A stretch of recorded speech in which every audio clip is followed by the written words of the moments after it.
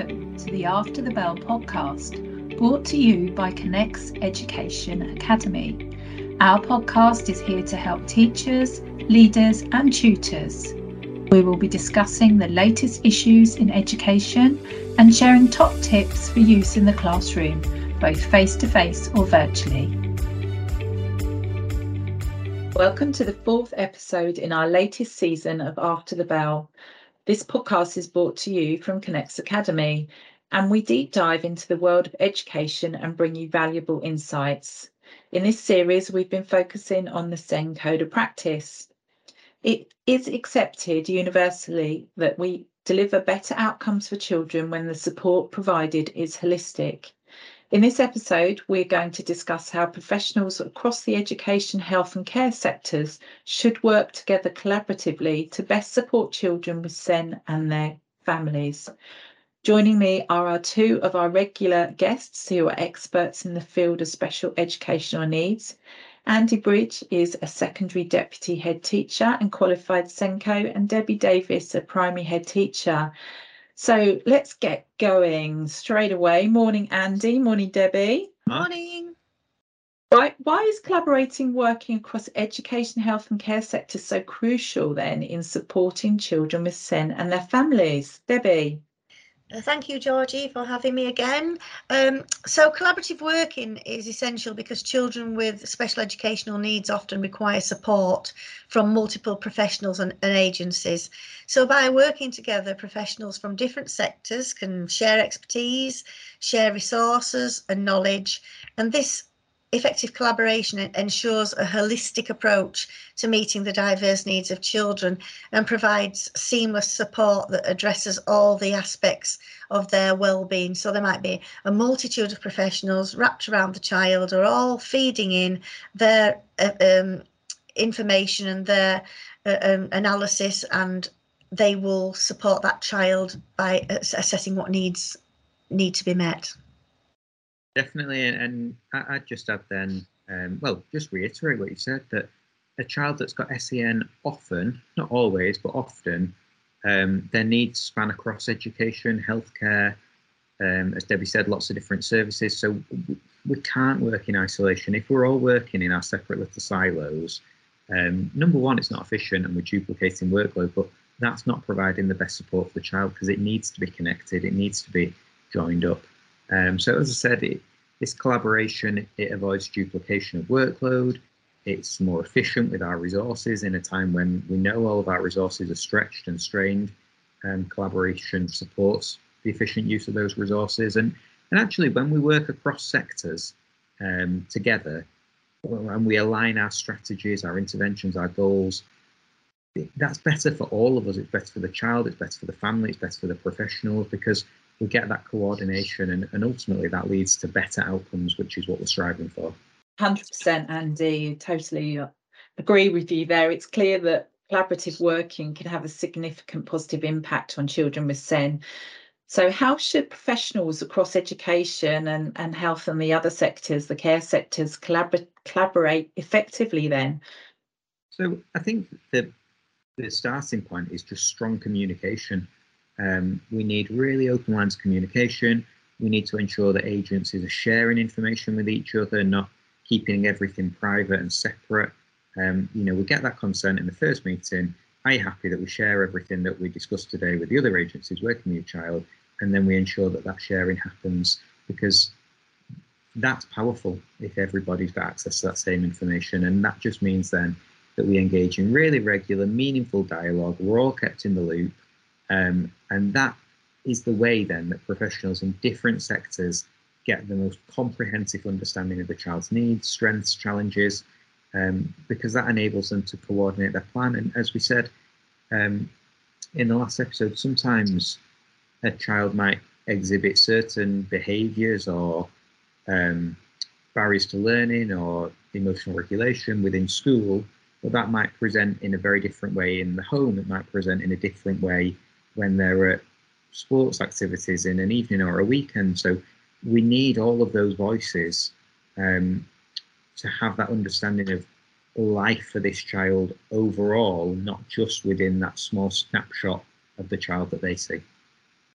Don't you think as well, Andy, that in your time as a Senko and working with all these different agencies, that actually you learn so much yourself. We don't know everything ourselves as a Senko.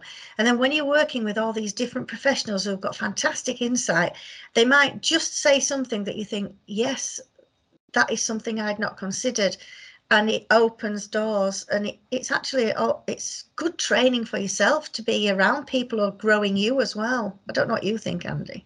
No, I'd agree. I think it's important that we value and we recognise the expertise of others. I think we said it in that first episode, and George has come back to it a few times, that there's a danger that if you get a lot of professionals together that are all experts in their field, that we all congratulate each other and praise each other and learn from each other, and we sometimes fail to recognise the contribution of the parent. And George has said it a few times, the idea that yes, I might be an expert in education, the psychologist might be an expert in psychology, the speech and language therapist might be an expert in speech therapy, but the parent is the expert in their child, and we've got to ensure that their voice and their views and their opinions don't get diminished and watered down by over professionalizing and using too much jargon and using too much technical language and knowledge. We've got to make this accessible and ensure that that parent is a real partner. And in my experience, I've seen parents come to meetings of this nature and been outstanding and brought so much to us all. And, you know, you can't work without knowing and having their voice, and the child's voice as well. The child's voice is so important. And once you get that together with the expertise of some real cracking professionals, you know, it's magical what can happen for that child.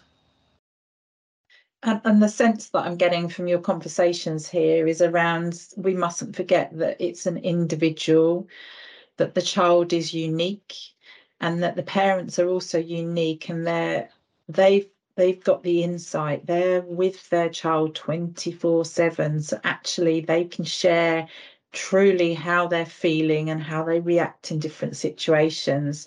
So it comes back to effective collaboration, but as a teamwork, and the parent and the child should be as part of that team in the communication process, with a shared vision, and involving the children and the families is really, really key.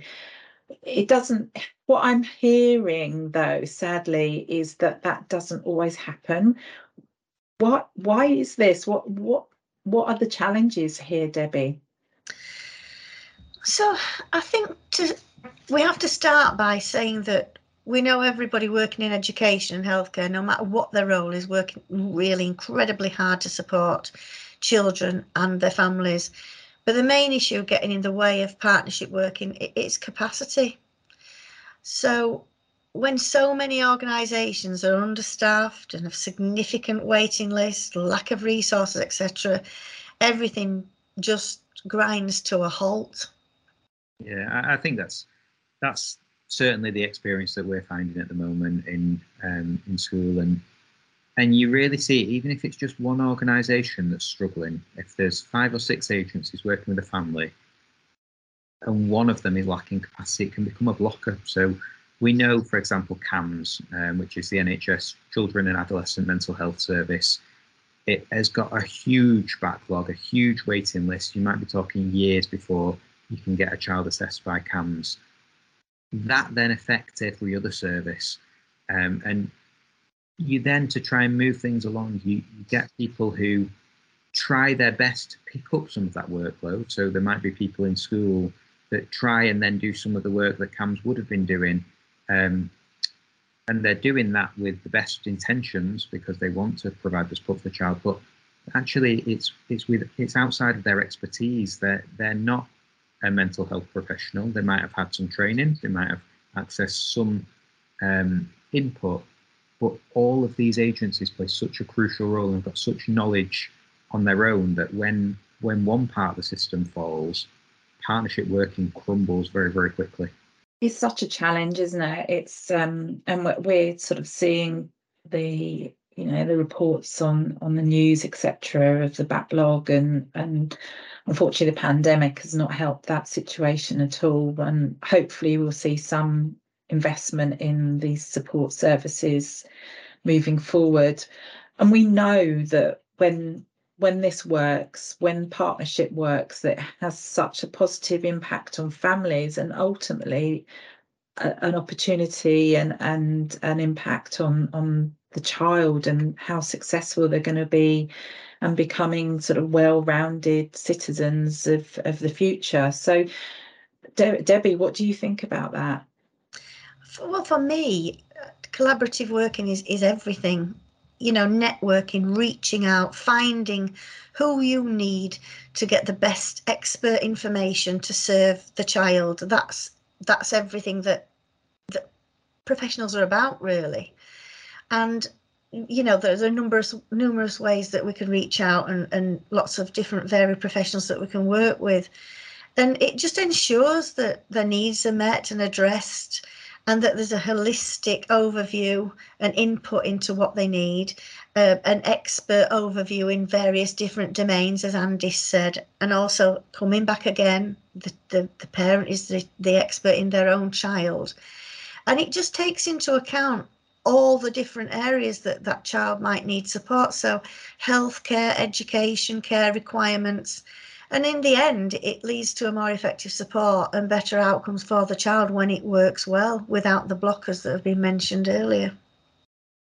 Yeah, I would agree. And I think it, you know, as well as supporting us as professionals, it reduces that burden on the families. So I'm thinking of a family a number of years ago now where their child had quite complex needs, and they were having to attend so many separate meetings with different agencies, constantly spread throughout the week and in the day, and they didn't dare miss one appointment, because if they did, they would be to the bottom of the waiting list, and it could be months before they were seen again.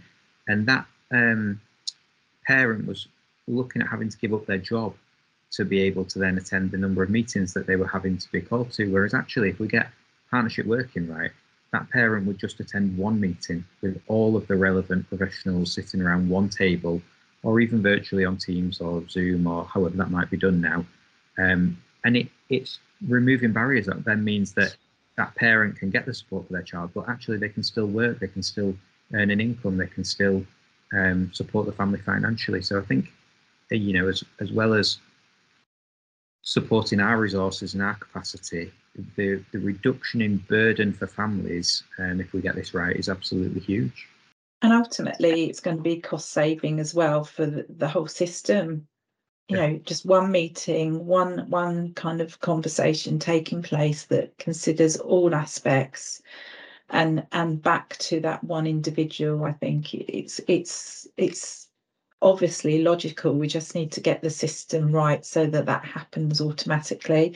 It's great to see that when it does happen, the positive impact that the collaborative working can have on children with SEND and their families, despite some of the challenges we are facing with the capacity. So when it is done right, it really, really works. As we wrap up, do either of you have any sort of final thoughts regarding the importance of partnership working?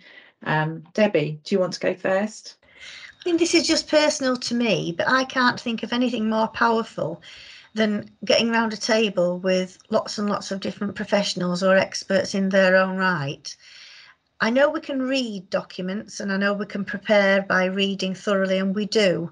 But personally, for me, there's nothing more powerful than sitting and discussing face to face in a supportive environment where we can underpin everything we do based on inclusivity for children. And I've experienced that, and that's what I come away feeling, yeah, we've got a real way forward now. And those moments when it works exemplify everything that we're trying to talk about today, really. Yeah, absolutely. It's powerful. And I would say, for me, like, collaboration is key in ensuring that no child falls through the gaps. And that's what we need. We don't want a system where some children go under the radar or some children are missed.